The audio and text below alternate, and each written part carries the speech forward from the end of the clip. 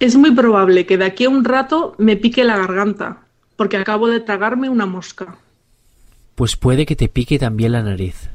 No, no creo que me pique la nariz. Ya veo. Puede que solo te pique la garganta a pesar de que la nariz y la garganta están comunicados. No sé si están comunicados o no, pero no creo que me pique la nariz. En cambio, sí que es probable que me pique el pie, el codo y el dedo gordo de la mano derecha. Ya ves, soy un poco rara.